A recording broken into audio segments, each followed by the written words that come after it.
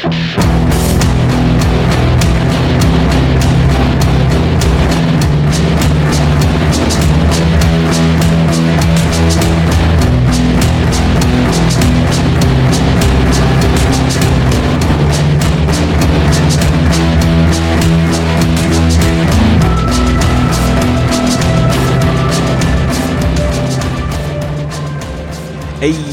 welcome back to Fullmetal RPG.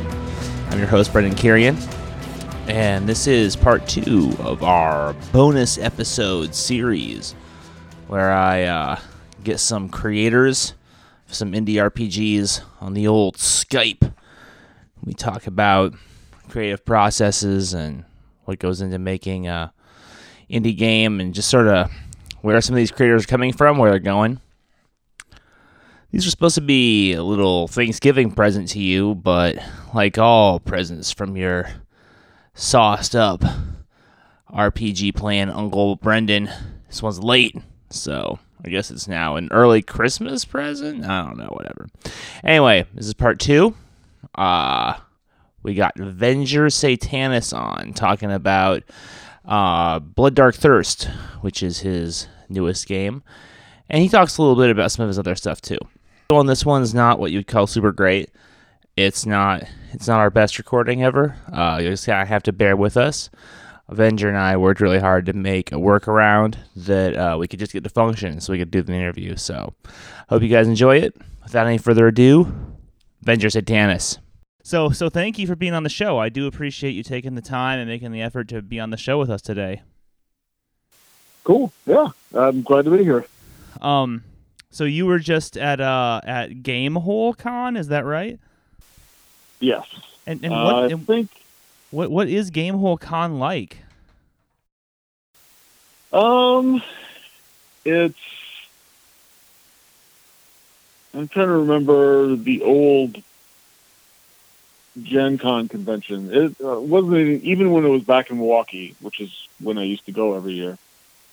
It really wasn't like that so much because I think Gen Con just has like a bunch of other stuff. I remember walking around like art galleries, and the dealer's room was just like so enormous. The Gamehole Con has some cool things. It's mostly a role-playing game convention. Okay. There's other things too, like card games and board games.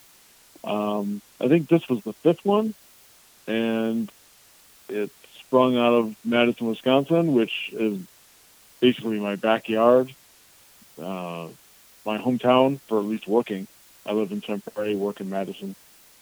So it's really a stone's throw away.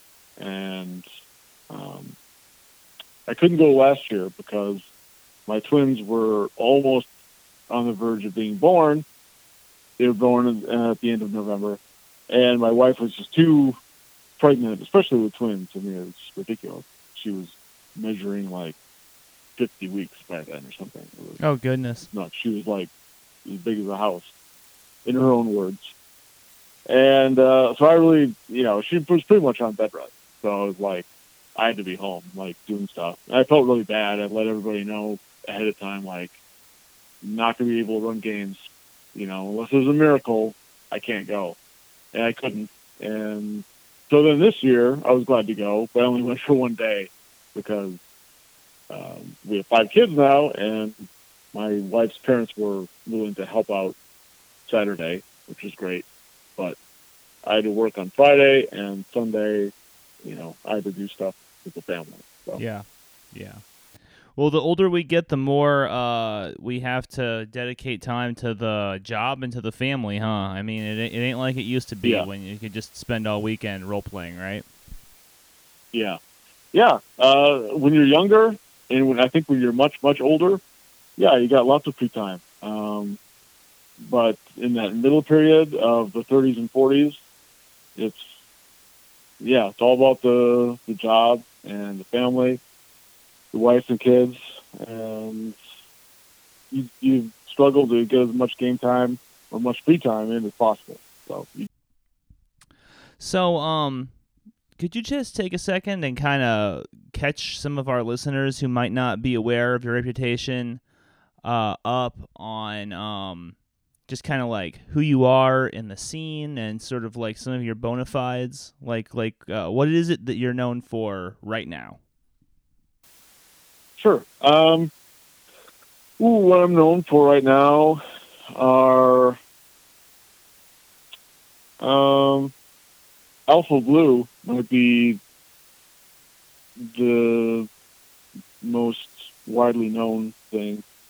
When I started out, it was more hardcore OSR, old school Renaissance type stuff. I came up with stuff like adventures and campaign settings and things like that were specifically geared towards the D&D retro clone knockoff, that type of scene. But then I kind of wanted to branch out a little bit and do something kind of different with it. So I came up with the VS D6 system, which is basically just the old school Renaissance, but with D6 dice pools instead of the D20. So there's a lot of similarities there. There's, still health or hit points, armor class. There's like a saving throw and things like that. But it's, it's different enough where it feels like my own thing, and I like that.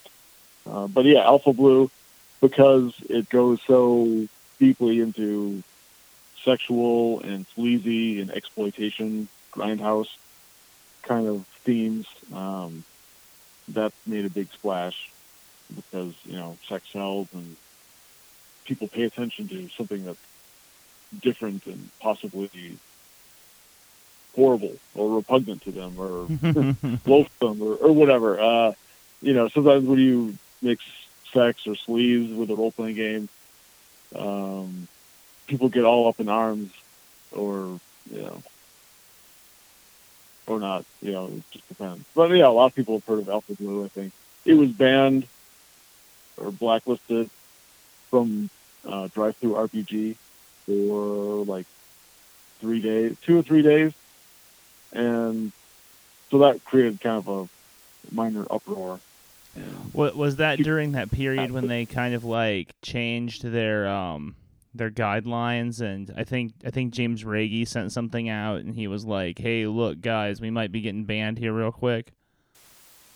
It was shortly after that. There was a heightened like, oh shit, like what's going on, period, and then that kind of died down. Everybody kind of chilled out, and everybody thought, oh, we're all safe, everything's fine. And then kind of out of the blue, no pun intended, I get this email that Alpha Blue is, people reported it as offensive.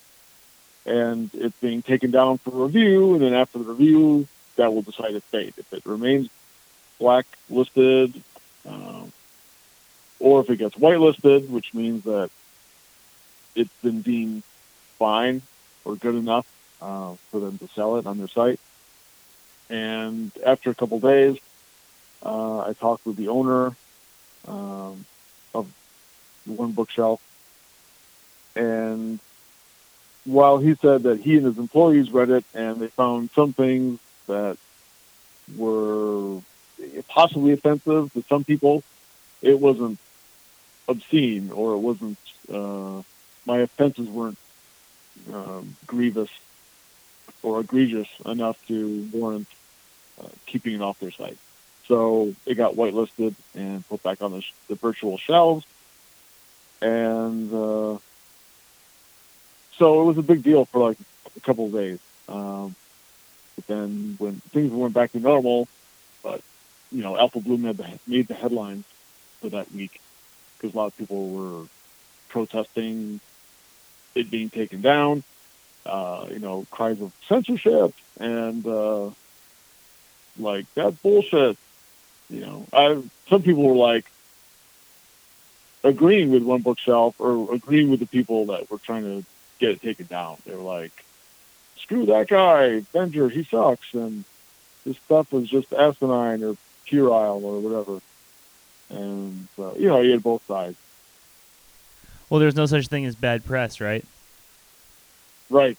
So yeah, because of the controversy, I think Alpha Blue went up a notch or two on people's radars because they've heard of it because of that. But today, I have asked you to come onto the show and talk specifically about Blood Dark Thirst, which is like your newest complete game. Am I right? Yeah.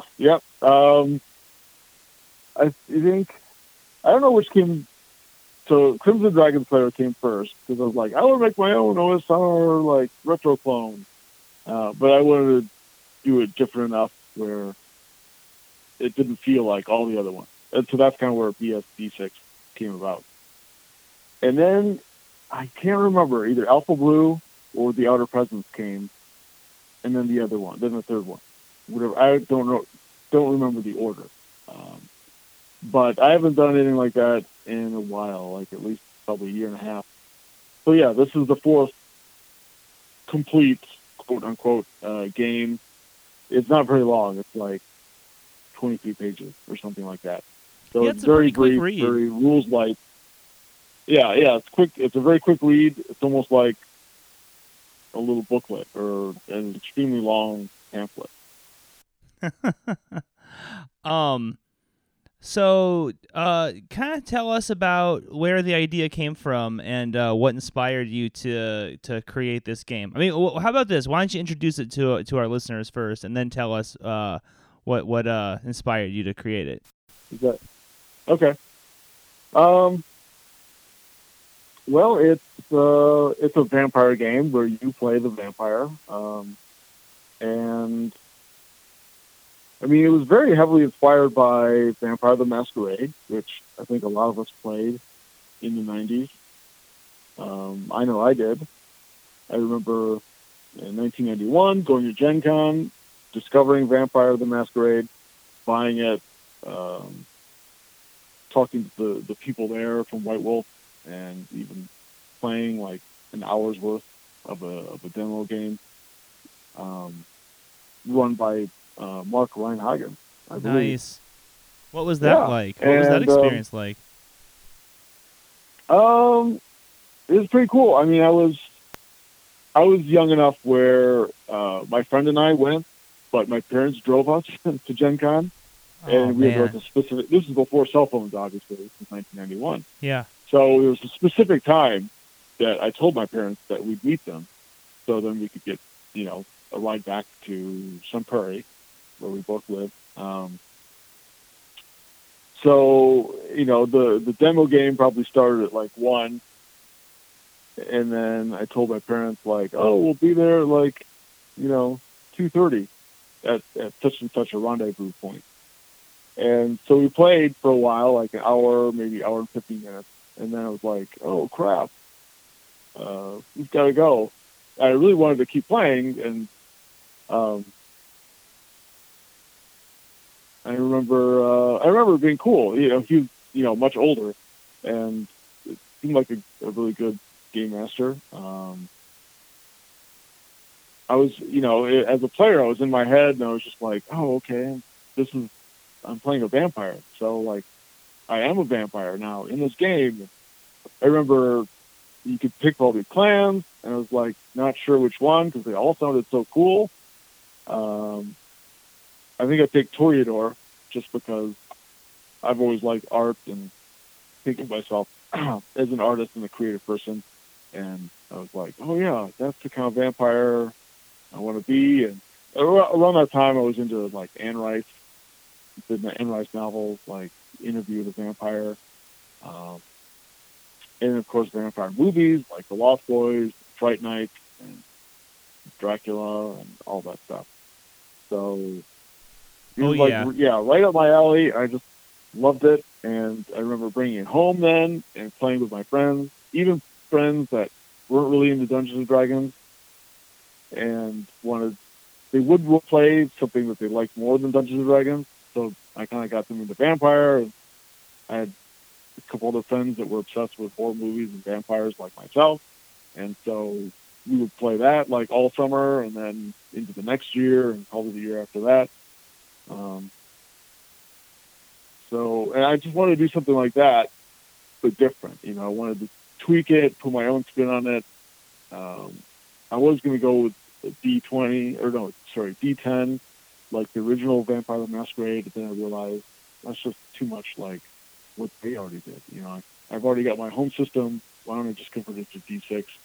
And then there were fans of the games that I have already created that were like, oh, why don't you do it with that? So then it's kind of compatible. I'm like, you know what? You're right. I should do that. So, yeah, it's like D6 dice pools, just like the other games. It's really open-ended and just kind of vague, I guess. For a lot of people, that's like a bug, but I hope that some people find it a feature. I know with Vampire the Masquerade, there's so much meta plot, what I would call baggage, and just like so many rules. And I feel like soon after the first edition came out, like the second edition just kind of jumped the shark. Wow, you feel like the second edition jumped the shark? Well, if there was one moment where I'm like, nope, gone too far, it was some sort of vampire offshoot or something. This creature, I want to say Salubri. I don't even know if that's right. With 3 eyes. Yeah, that's a Salubri. Okay. The moment I saw that and I read the description, I'm like, okay, Vampire the Masquerade. When the game that I originally took home and fell in love with, that's gone now. Now I either have to like pretend I'm still living in that world, or I have to embrace this new world of vampire, or I just have to like shut the door and just go away. And which one did you do? I kept going with it because I was young, and you know, like a lot of people, I believe, like, oh well, if it's the second edition, that means it has to be better than the first edition. And if there's a third edition, that means it has to be better than the second edition, because progress always moves forward. No one ever goes back or does something dumb because man, that's the naivete of youth. Indeed. And so yeah, I fell into that. But back then I was like, oh, that's okay. That's, I guess. But deep down I was thinking like, oh, that's so stupid.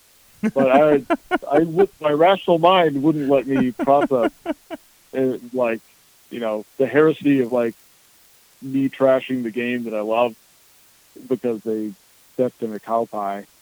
It's funny that you use the word heresy, because like that's such a I know that exact feeling of it being like this heresy where it's like speaking against the game is somehow heretical, you know? Yeah, you feel like you're betraying something or someone. Yeah. Which is silly because it's a fucking game and it's yours. You bought it. You can do whatever you want with it. And most role-playing game books say that right there somewhere. Rule 0, you know. I'm pretty sure that game said it somewhere in the front. I think so, yeah. Yeah. But at the same time, I was afraid of doing that because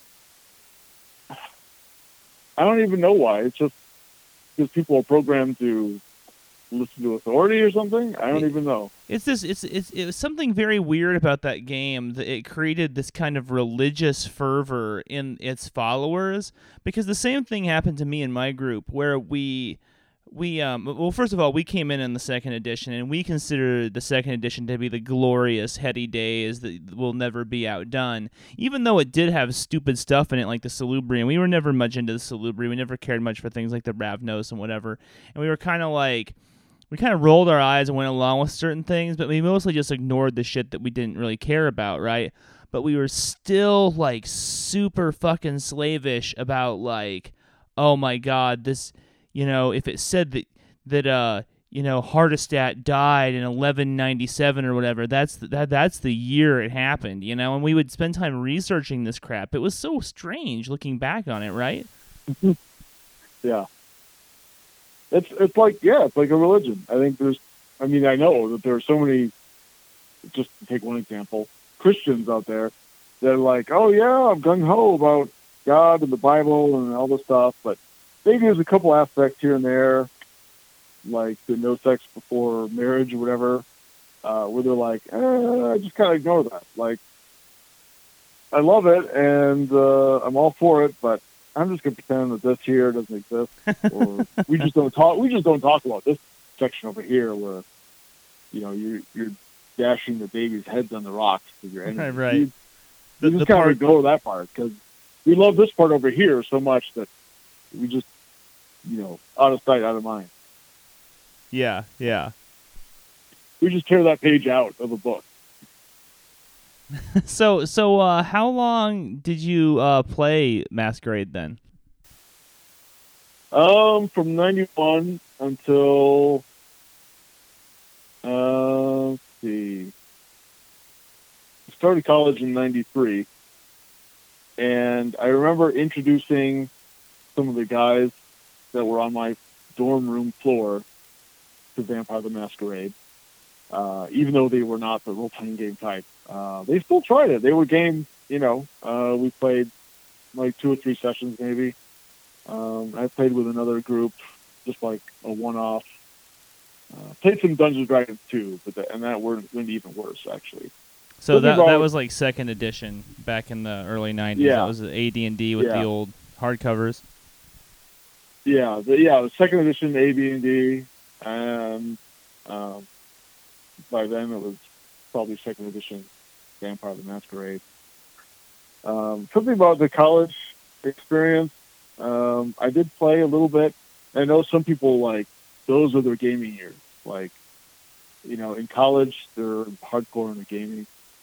I dabbled a little bit, but really college for me was kind of a dark period for role-playing games. After that first year, I don't know, I probably maybe played a handful of times, sophomore through senior year. And then after that, I picked it up again, probably with third edition, because that was huge, obviously. Yeah. In 3.5, and then I even tried fourth edition. And after trying that, and I think Pathfinder, I was just like, you know what? I don't think I like role-playing games anymore. Maybe I'm just growing out of it. I don't know. Something just felt totally wrong. And like I grew out of it, or it lost its magic, or something happened. And then I kind of discovered the old school Renaissance through blogs and people talking online and things like that. I'm like, you know what? Maybe that's it. So I'm going to give that one more try. And so I wrote this adventure and used the old school rules that were, floating around, or that I had in like basic D&D at home. And I was like, I knew ahead of time, like, if this doesn't work, then I'm just done with it. I'm just going to move on to other things like poker and womanizing or something. I don't know. And so sure enough, like, I fell in love with the game again. I was like, yeah, it's the fact that it went from old school, what we know as old school D&D, to whatever this new stuff is. And the new stuff just made me hate the game. And so then I was like, okay, well, that was the problem. And so I went totally old school and got really deep into that and realized that it wasn't just one or two little rule tweaks that made something old school or new school. It was like a whole different vibe and approach to the game and a philosophy and aesthetic. It was like night and day. And so I went totally old school and never looked back. So could you tell us a little bit about your philosophy? What's your philosophy for design and for old school gaming? One of them is that the rules should kind of fade in the background. And if there's some sort of anticipation or fun in rolling or using some sort of rule or mechanic to do something, then that's great. But the simpler, the better. And if the game becomes so much about the rolling and the figuring out of the system and how to game the system and things like that, then it becomes less about an immersive experience into whatever world you're trying to convey. It becomes more about just rules and numbers and things like that. When I look at a book, like if I'm at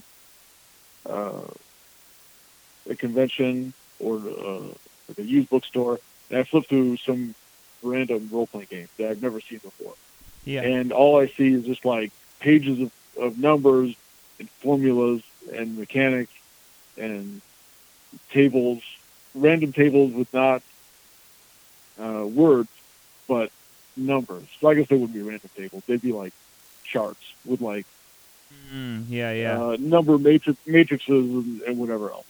That just is like a complete turnoff. Like that's like, you know, I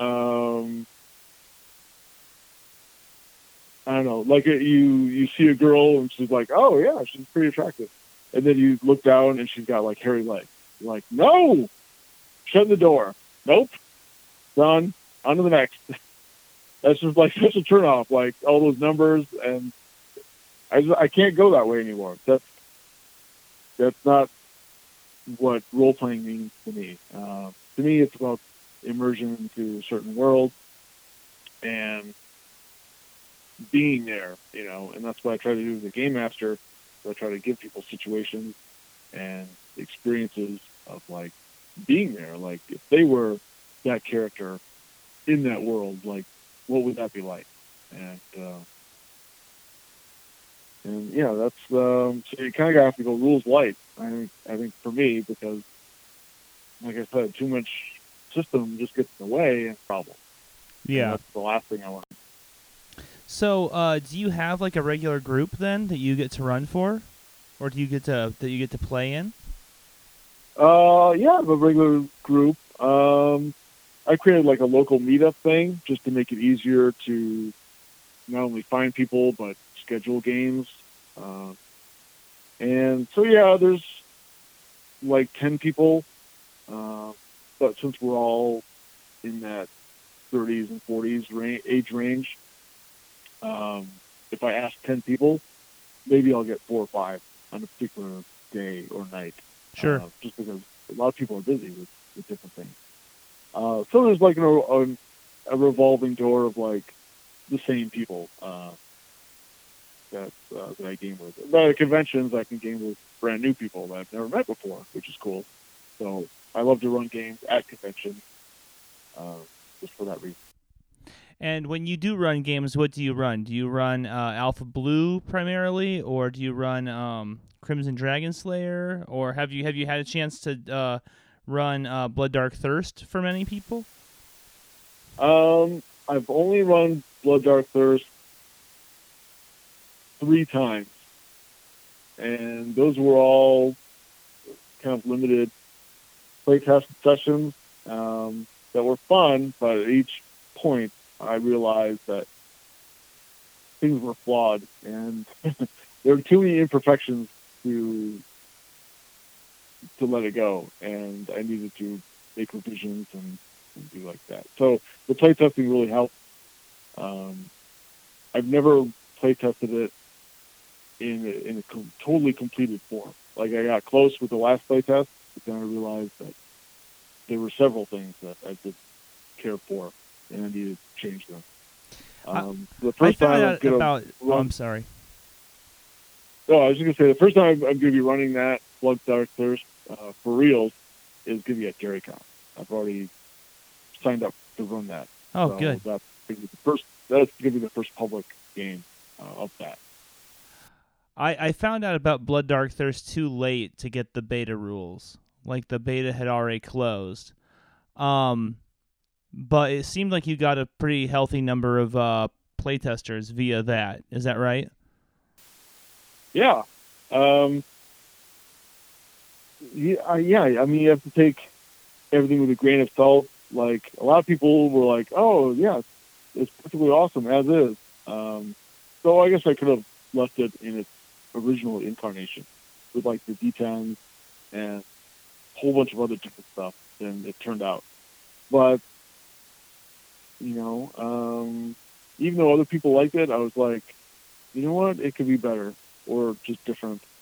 And so I kept working on it and kept working on it, and it was really difficult. Maybe that's because I had high expectations, or that's because I hadn't done gaming like that in a while, or Vampire's like a different beast than a regular role-playing game.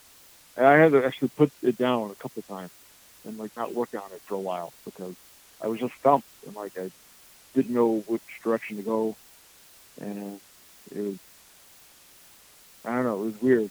What was one of the but problems then- that was stumping you? I guess the problem of like, okay, you're a vampire. Like, now what? Yeah. Like, being a vampire, vampirism is not like a profession. Like, you are a vampire, and then that's like just a part of who you are, and then there's like a whole other more stuff to go. Another stumbling block was I didn't know if I should lean into like the comedy, like humor, parody angle, or if I should just go straight for like traditional horror type vampirism, or if I should do like a combination of both somehow. And I was torn. I really didn't know which direction to go to. And if I went into making it like a comedy, like I realized that everything would have to be altered a little bit. And I didn't know if that was the kind of game that I wanted to run and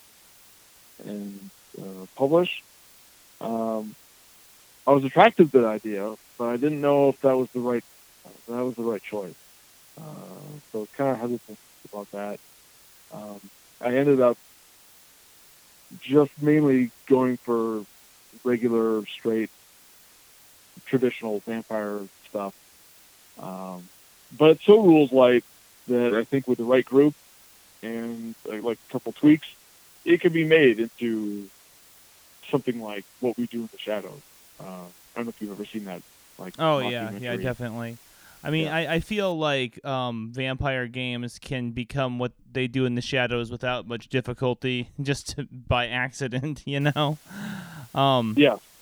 It's Yeah. kind of like that meme where they have it says it has a picture of the Lord of the Rings guys on the top, and it says every D&D campaign begins like this, and then underneath it it's like Monty Python the Holy Grail, and it says and ends like this. You know, I mean, there's something about like the nerdish mindset that it like loves kind of weird self-referencing humor, and like on a long enough timeline, people start building in these kind of in jokes, unless I feel like the game pushes back against it, you know. Yeah. Part of it's me. The way I run games, just my personality, and the friends that I gravitate towards are also usually have a good sense of humor. We just kind of have fun and make fun of stuff and joke around, and that's just the kind of games that come out of our gaming group, experiences. And so some of it's us or me, and I tend to run this kind of games because that's who we are. It's difficult to go back. Even with the vampire thing, I was trying to play it traditional, and it just kind of became towards like even before the halfway point, it just became like a farce. It was a good time. Everyone was having a great time, like hamming it up and making fun of themselves and going Gonzo and things like that. So my experiences are skewed, and I know that because it's hard for me to do anything else. It's hard for me to play it like dark and serious. I mean, there's a lot of dark things I include in my games, because I like dark things and tentacles and weird, crazy, anything to do with the Necronomicon or Lovecraft. But there's a lot of humor in it too, and yeah, it's hard for me to just play it serious all the time. Because either I or one of the other players starts cracking jokes or sees things with a comedic eye, and then by then it's all over. It's like a downward. That's it, right? Monty Python on it.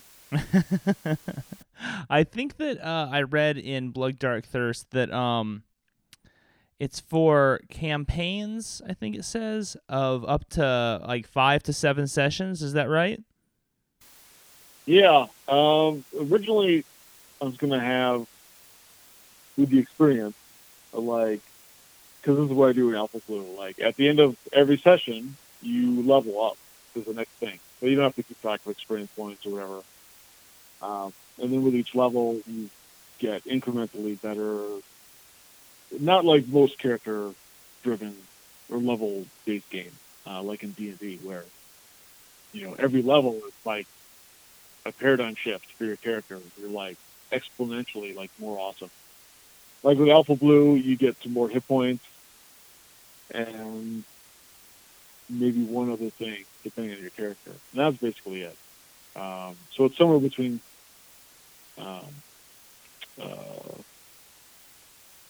D&D and like Call of Cthulhu, where besides a couple skill points, you don't get any better.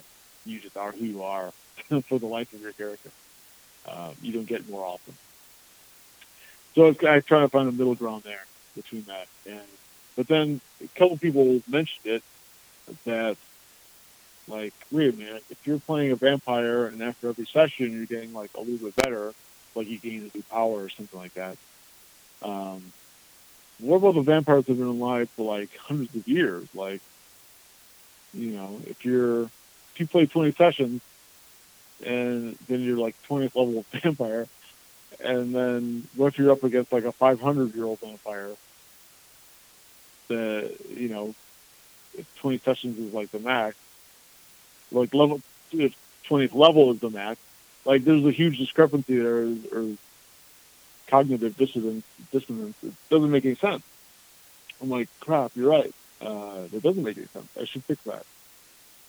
So I came up with the idea of like, oh, well, you level after a campaign. Yeah, a campaign is like a small amount of like linked adventures for a period of time. Like, so you play like a campaign, and that's maybe within a few weeks or a few months of each other. And then after that's over, if you play with the same characters again, like another campaign later, that's supposed to be like years in the future, or I guess in the past if you wanted to go back, or whatever.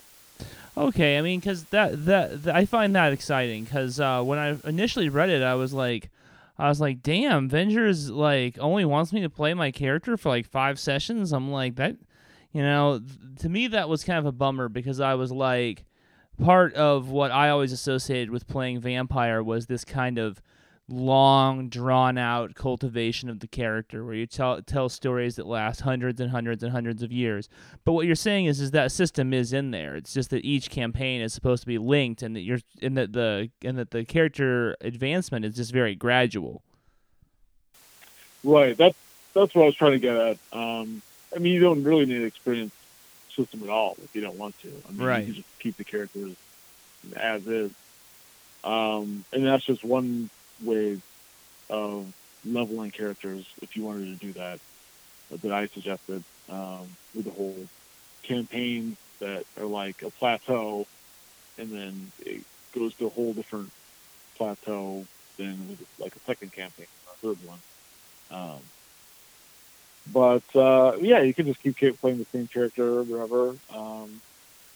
Also, is just in my lifestyle where I'm at with my gaming, like there's no way I could play a long-term campaign with like the same characters or the same people for like weeks or months on end.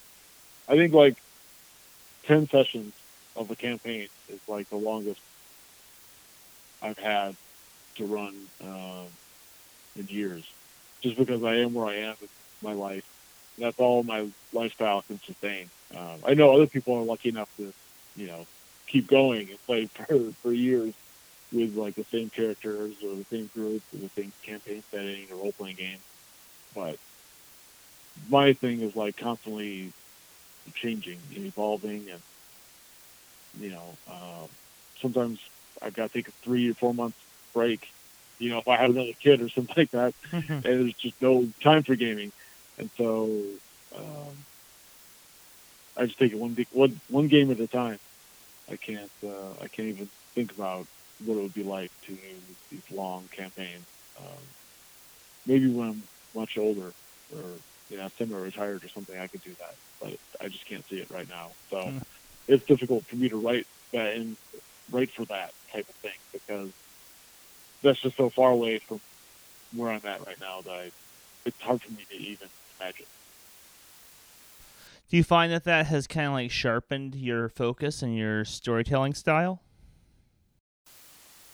Yeah, I think the limited nature of the gaming I do have means that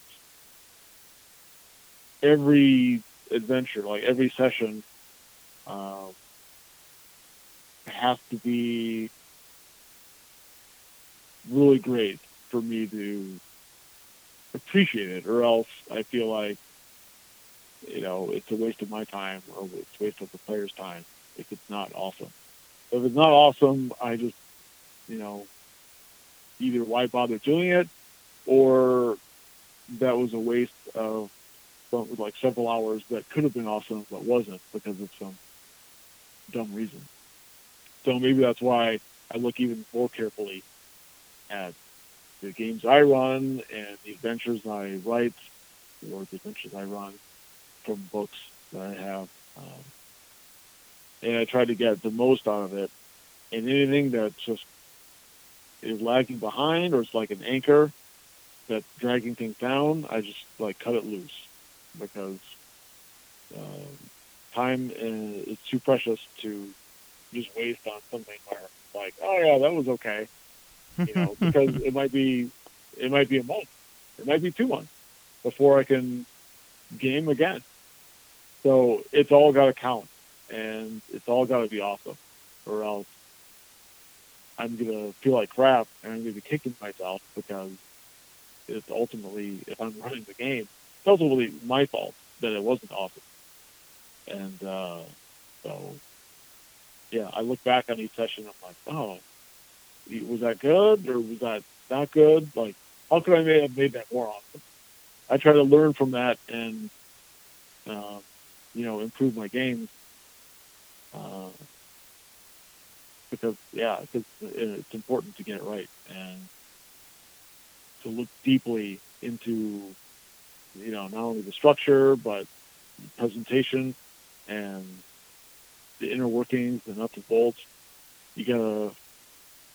Sometimes you gotta look really close at things in order to see if they're working or not working, or how to make them work better, even if they're working okay.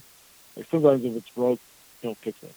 But sometimes, even if it's not broke, but it's not that awesome, there's some way to crank it up to 11 and make it awesome. And Yeah.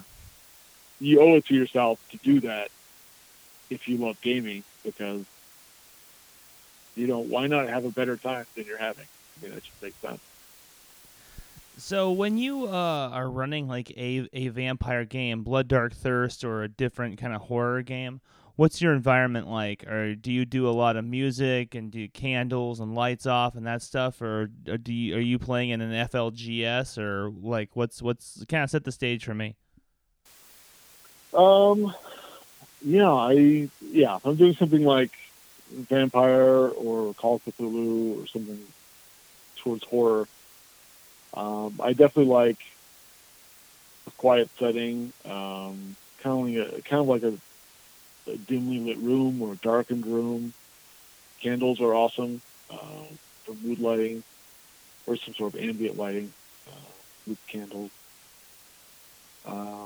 Music is good. Sometimes I put on a dark ambient CD because I'm old. I still buy and play CDs.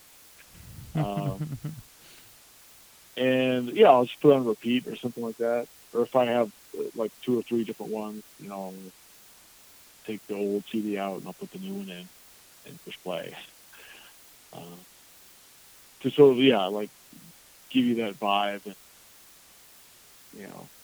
up the horror experience. Cool. Cool. Yeah, not always, but yeah, I generally like to for a horror game because, that gets you more in the mood for horror. I kind of was going to do that with the last Blood Dark Thirst game, and I ended up not. I think I had get candles, on my mental list of things to do. And of course, I either forgot or ran out of time.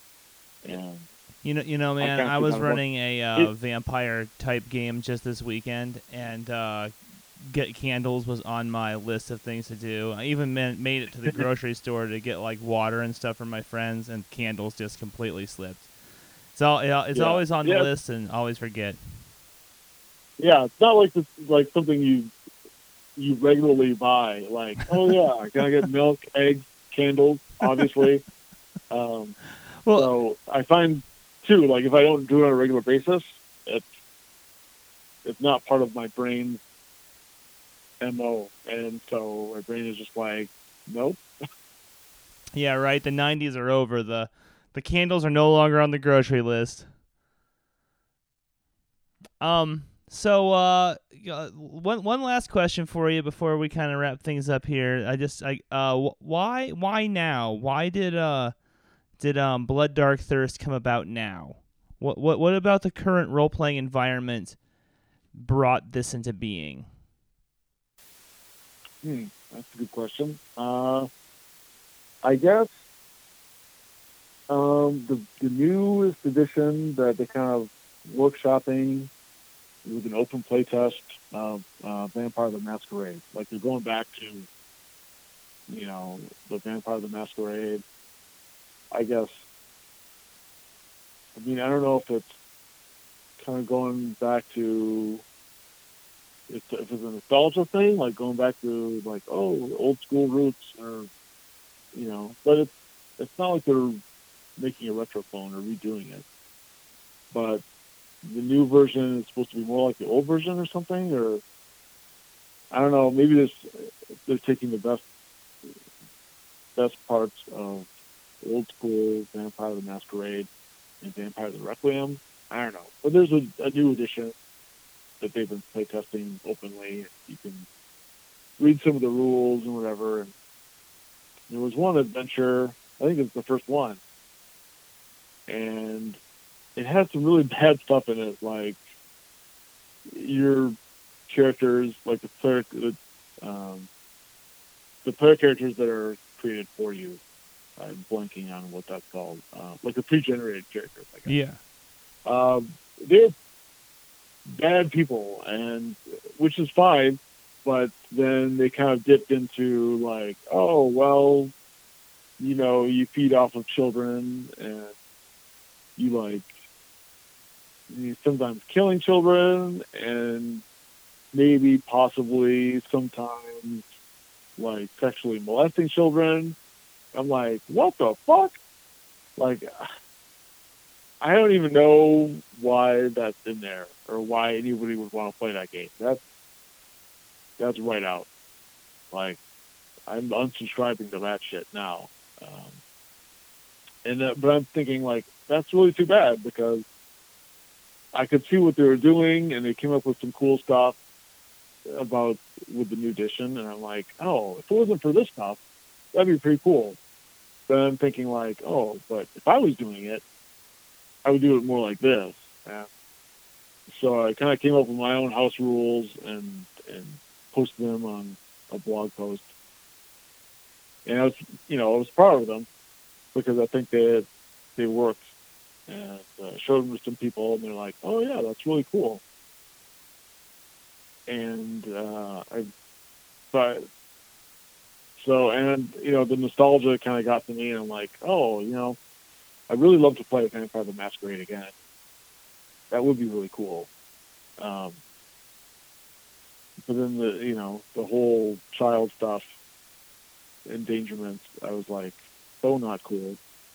And I'm like, well, why don't I just create my own version? But I'll change it enough where it's not, I'm not infringing on them. I'm just kind of doing my own thing, but it's similar. Well, I like that kind of And horizontal that's take. pretty much where I came from. I'm sorry to interrupt. I like that you No, weren't kind of done. Waiting for them to tell you where to go. You saw where you wanted to go and you went there. I think that's like a cool opportunity that we have now in this new world of self-publishing and stuff, right? Yeah, definitely. So you're talking about maybe taking Blood Dark Thirst to Kickstarter? Oh, no. I mean, no, it's done. So oh, it's done. Okay. I don't need to do that. Maybe I would try using Kickstarter to fund like a scenario or something. Okay. Or I don't know, or some sort of source book or something like that, or a combination of both, or some sort of campaign setting. I can see that. I probably will do that at some point.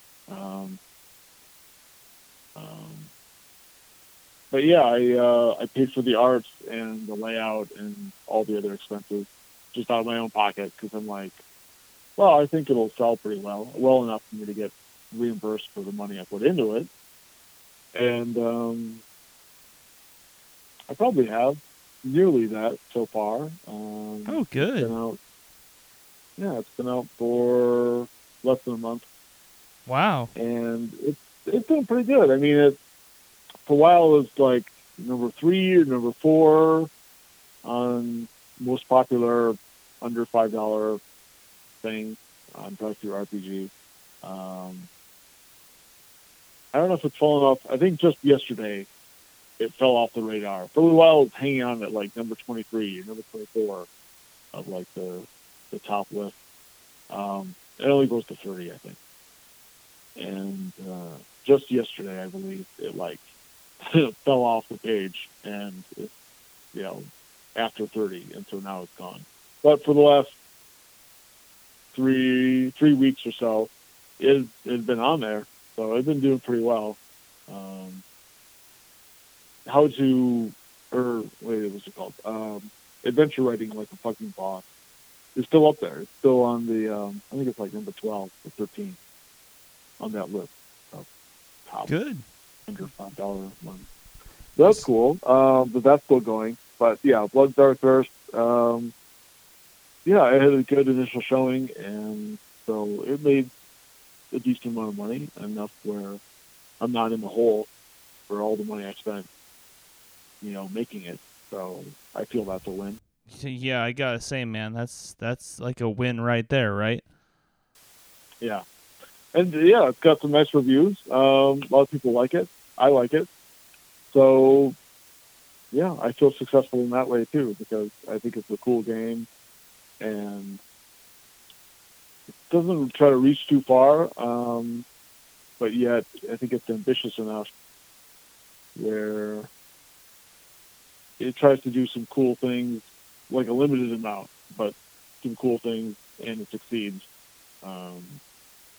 Because it's got, I don't know, its own take no prisoners vibe. It doesn't make apologies for like what it wants to be.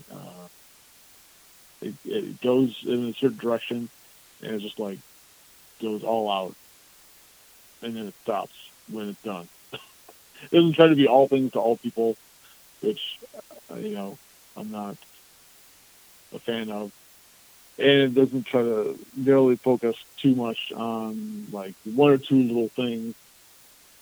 It's general enough where you can do kind of whatever you want with it, but in this one arena, like don't try to,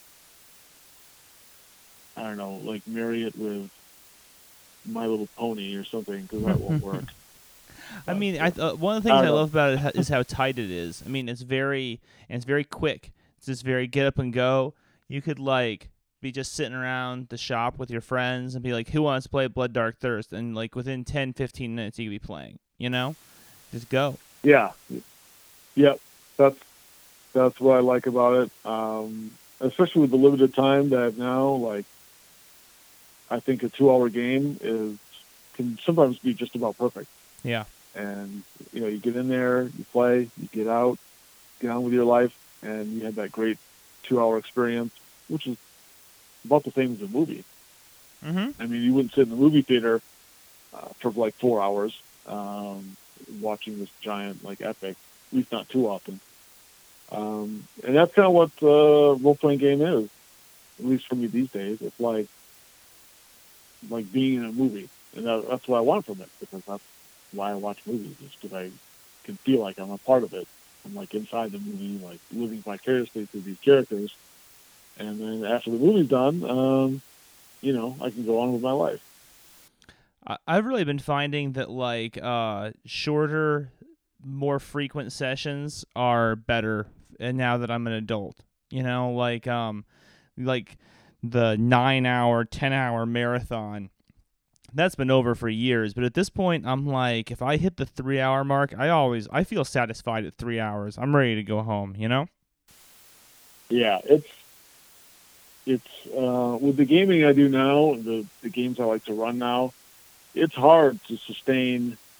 There's like so much I put into it. It's hard to do more than 3 hours in a sitting, because I feel like I naturally put in a beginning, a middle, and an end, and there's just a natural flow and rhythm and progression. And then once you get past the 3-hour mark, it almost feels like, oh, well, now we're forcing it like an extra hour because we've scheduled an extra hour to play. Yeah. Same thing with convention games. Once it's gone beyond 3 hours, maybe 3 hours and 15 minutes, it just feels to everybody like it has naturally run its course. Not in the way that, like, oh, well, we're sick of this by now, but you feel like you've had that great experience. You've gotten the highs and the lows and the dramatic conclusion, and everything has been all tied up, narratively speaking, and it just feels like it's done, like a great, 2 or 3 hour movie.